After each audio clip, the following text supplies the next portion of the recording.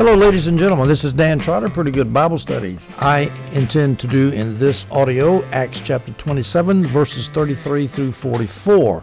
The content of this passage of Scripture is Paul's shipwreck on Malta as he is leaving Caesarea after having been put in jail there for 2 years because of the persecution of the Jews. He appealed to Caesar, and he's on his way to Rome.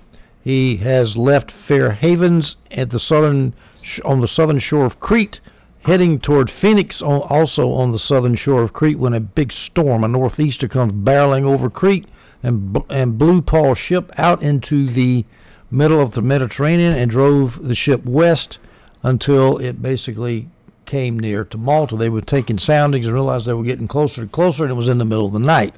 And that's where we left off in our last audio at verse 32. So we'll start now in verse 33 and 34 in Acts chapter 27. When it was about daylight, Paul urged them all to take food.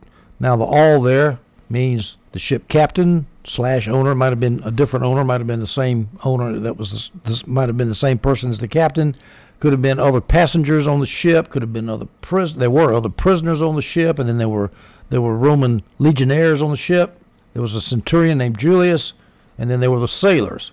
Paul urged them all to take food, saying, "Today is the 14th day that you have been waiting and going without food, having eaten nothing." Remember, it was 14 days with no sunshine, but storm, clouds. They couldn't see the sun and the star in the daytime or the stars at night, which means they couldn't navigate, and they're running around the ship trying to keep the ship from sinking as they're dealing with a storm, and they hadn't eaten yet. Now, when it says you have been waiting and going without food, having eaten nothing, does that mean absolutely, or does that mean having eaten nothing substantial? Well, John Gill denies that it means that they didn't eat anything, because how are you going to live for 14 days without eating in the middle of a storm? John Gill says that the ship's company could never have lived that long without eating. So Gill says, and Adam Clark agrees with him, that this verse that Luke wrote means that the ship's company had eaten nothing regular, just snatching a bite here and there. And I think that's perfectly reasonable, because it's hard for me to believe they went for 14 days without eating anything. Now, what were their reasons for not eating? They were afraid they were going to die. They were working so hard to keep the ship afloat. It's impossible to cook in a big storm like that, so they just had to munch on some grain or something raw. I don't know what. But they couldn't have eaten much.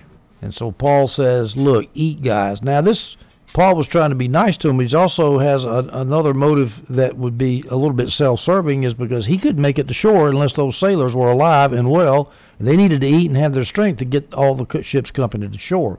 So Paul says in verse 35, "Therefore I urge you to take some food, for this has to do with your survival, since none of you will lose a hair from your head." Well, how did Paul know that? Well, he had a vision from an angel, if you recall, where the angel came to him in the middle of the night and said, "Every one of you is going to make it. Not one of you is going to die." And so Paul repeats that.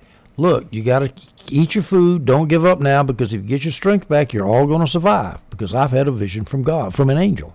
And by then, of course, Paul has said enough to make people realize this guy is a little bit of a holy man. He's a man from God. He knows what he's talking about. That 14 days of storm, by the way, that doesn't mean from the day they left Caesarea 14 days. It means from the day they left Fair Havens in Crete that the storm had risen for 14 days. Now, when Paul says not one of you will lose a hair from your head, that sounds like one of our metaphors. It actually was a proverb back then, as John Gill and Adam Clark point out, and it means you will be in utmost safety. If you don't lose a hair, you can afford to lose a lot of hair and you're not hurt at all. But if you don't, a fortiori, if you don't even lose one hair, you're really safe. John Gill says that Paul was referring to a sailor's superstition back then, which was that if you dreamed of shaving your hair, that meant a shipwreck was coming. And the sailors believed that one could only cut one's hair during a storm, and they believe that. So therefore, if they dreamed that they were shaving their hair, that means they're shaving their hair during a storm, which means that the boat's going to get wrecked. I don't know. That might be pushing a little bit. The point is that Paul is saying is, hey, you're going to be perfectly safe. We go to verse 35 of Acts 27. After he said these things and had taken some bread, that's Paul, Paul, gave thanks to God in the presence of all of them, and when he broke it, he began to eat. Now, this is a common practice among God's people, as the NIV Study Bible says, to give thanks to God before you eat. Here's some examples. Luke 9:16. Then he, Jesus, took the 5 loaves and the 2 fish, and looking up to heaven, he blessed and broke them, He kept giving them to the disciples to set before the crowd.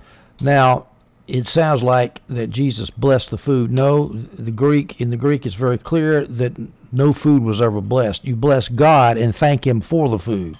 I know in English we say bless the food, but that's a shorthand that's not quite accurate. You bless God. You give thanks to God. You make God happy. You say good things about God for giving you the food.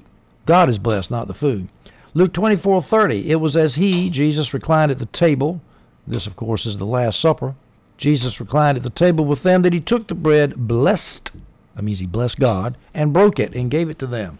So Jesus blesses God, thanks God before he serves food. In 1 Timothy 4:4-5, Paul says this, for everything created by God is good, and nothing should be rejected if it is received with thanksgiving, since it is sanctified by the word of God in my prayer. Now that doesn't specifically refer to food or giving thanks before a meal, but it is applicable because, hey, if you're thankful that you got your daily bread, your food keeps you alive, it's not going to be, God is not going to reject your prayers if you receive that food with thanksgiving.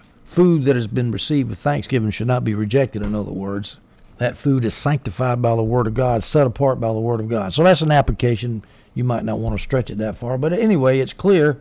Paul gave thanks to God before he ate, and so did Jesus. So that's a good example. I remember I had a friend one time, I was about to say the blessing for food, and he says, you still do that? He's a Christian, you know. I said, well, of course I still do that. And he said, well, you know, he didn't feel the need to do that anymore. He said they didn't do that in the Bible. And I was struck by that. And if I had had these verses at the tip of my tongue, I'd say, well, Paul did it, and Jesus did it, so why shouldn't we do it? Now, giving thanks in general to God is very nice, but how about in this circumstance? They're in the middle of a terrible storm that's threatened to kill them, and Paul still takes time to give thanks to God. He thanked God despite the circumstances. He did not thank God because of the circumstances. This was a fantastic testimony to the despairing men on board that ship. Giving thanks to God in such incredibly bad circumstances was a very great sign of faith, as Jamieson, Fawcett, and Brown point out. We go down to Acts 27, verses 36, 37, and 38. They all, that means everybody on the ship, became encouraged and took food themselves. So Paul's words encouraged them. Nothing is more valuable than words of encouragement when things are looking real bad. Took food themselves, and all there were 276 of us on the ship. When they had eaten enough, they began to lighten the ship by throwing the grain overboard into the sea. Why does Luke throw in here there were 276 passengers on the ship? Well, there's a couple of reasons. One is it could show that there was a lot of food they ate. A lot of people sat down and ate. Big operation had taken place. Food was distributed to everyone on board, not just to a few. That could be the reason. Or it could be to show the reader about the coming attempt to get on the shores. The NIV Study Bible points out to show what a great providential thing it was that 276 people survived that shipwreck and made it to the shore. Remember, Paul had promised them, not one of you is going to lose the hair on their head. Not one of you is going to not be saved. You're all going to be saved. And that was because of that vision from the angel that he had earlier in the middle of the storm. Now, when Luke writes this, and all there were 276 of us, there's the we passage, the us on the ship. Remember, Luke's on the ship and he's writing the story. He knew exactly what was happening because he was there. He experienced it. So he knew. That's how he has such good detail on this trip. 276 people because he was there with them. He was one of the 276. When they had eaten enough, they began to lighten the ship by throwing the grain overboard into the sea. Now remember, they'd already thrown a lot of the cargo into the sea, that in verse 18, and that was wheat that they were carrying from Alexandria to Rome. But then they had kept some back for food, and then now that they had eaten heartily, they threw that overboard because they needed to lighten the ship as much as they could, because that ship is getting blown by the wind onto the rocks around Malta, and once that ship hits those rocks, down it would go. Food would do them no good then. They would be in bad trouble. They would probably drown, so they were throwing the food overboard, trying to keep that ship from moving toward the rocks. And remember, there's 4 anchors behind the ship that's dragging, trying to slow them down too. They were trying to get as close to the shore as possible without getting stuck. And if the ship is lighter, that means there's less chance it's going to hit the rocks on the way in. It might float over the rocks rather than hitting the rocks. They had already thrown overboard the cargo, the wheat cargo in verse 18, and the tackle of the ship, the gear of the ship in verse 19. And so they were still throwing, and then they threw some more grain overboard, still trying to float over those rocks so they could beach that ship on the beach at Malta. They don't know it's Malta yet, but that's where it was. Now, Paul encouraged them. Paul's encouragement of the sailors also increased everybody's chances of survival, because Paul needed those sailors to get that ship to the shore. So he was helping them. He was helping himself out, as well as Julius, the centurion, as well as the soldiers, as well as the sailors. He was helping everybody up by encouraging them in the midst of their severe trial. We go to verse 39 of Acts 27. When daylight came, they, that's the ship's company, did not recognize the land, but sighted a bay with a beach.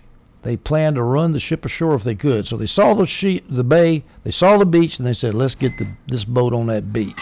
Now, some people have thought it strange that these sailors did not recognize the land. Well, I don't find it strange at all. Just because a sailor's a sailor doesn't mean he knows every port of call everywhere in the Mediterranean Sea. There's some other reasons that Jamieson, Fausset, and Brown point out why it might not be strange that they didn't recognize where they were. The bay that they were blown into was a long way from the normal harbor on Malta, deserted probably. Also, the torrential rain that was pouring would produce a haze on the shore that they couldn't see through very well. And besides, once they landed, they did know where they were, because in Acts 28:1 we read this. Once ashore, we then learned that the island was called Malta. Now, I don't know how they learned it.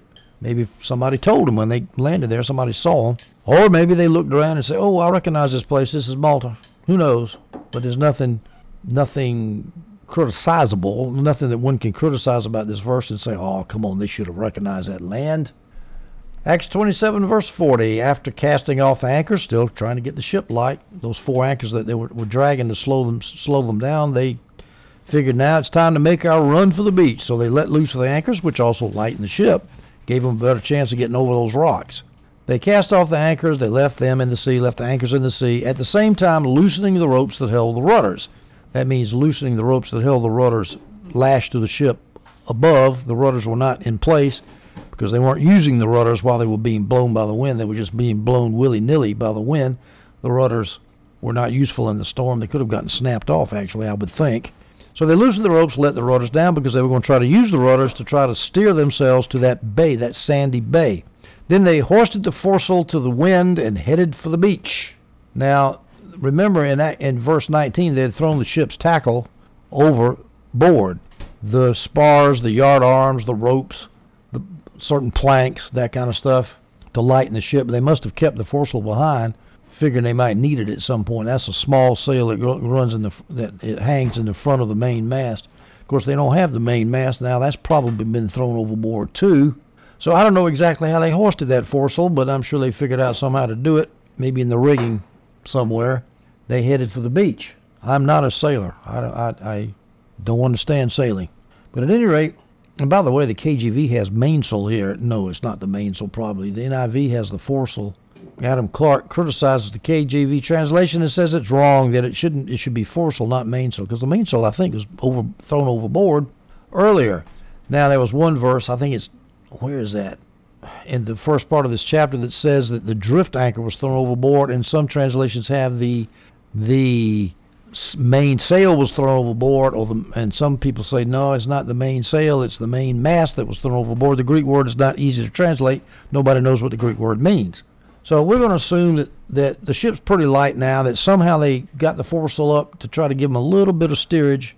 They got the rudders down, a little bit of sail to sail onto that beach and to avoid the rocks. We go to verses 41 and 42. But they struck a sandbar and ran the ship aground, so unfortunately they didn't make it to the beach. The bow jammed first and remained immovable when the stern began to break up by the pounding of the waves. That makes sense. The bow won't go forward, so when the wave hits the back of the boat, there's nowhere for the boat to go, so it gets crushed by the waves. And, of course, this is a storm. This is a storm surge, big waves. And so the stern begins to break up. Now, verse 42, the soldiers' plan was to kill the prisoners so that no one could swim away and escape. It's obvious the boat's not going anywhere, and so the only chance anybody had was to dive overboard and start swimming. Well, if prisoners swam away and escaped, all Roman soldiers who were in charge of prisoners, the deal was this with the Roman government. You let a prisoner go away, you die. It's just as simple as that. And so those soldiers realized, man, these prisoners get away, we're dead meat, we're going to die. If a prisoner escaped, the guard's life was taken in his place, as the NIV Study Bible and Jamieson, Fausset, and Brown say.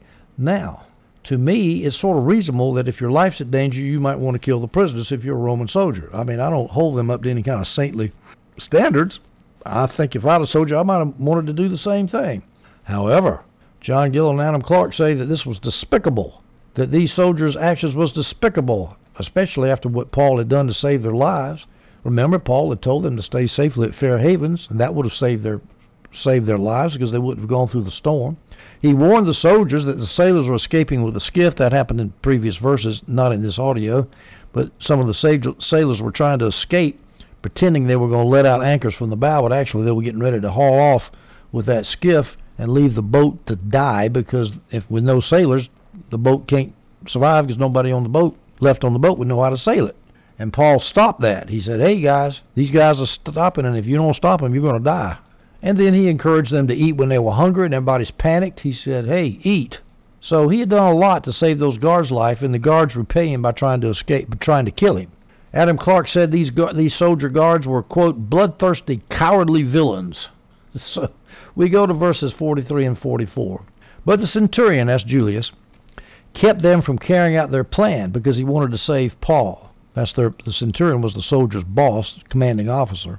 So he ordered those who could swim to jump overboard first and get to land. And that means probably means those of the ship's company who could swim, and that would include all the soldiers, because Roman soldiers were required to know how to swim, because sometimes when they had to cross rivers and there's no bridges, they would have to swim. So when that centurion said, everybody who can swim, jump overboard first and get to land, that cleared the boat of soldiers. That means they wouldn't be there to kill Paul. Verse 44.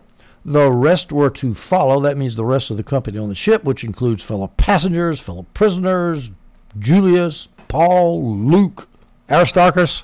They were to follow, some on planks and some on debris from the ship. And this, what kind of debris?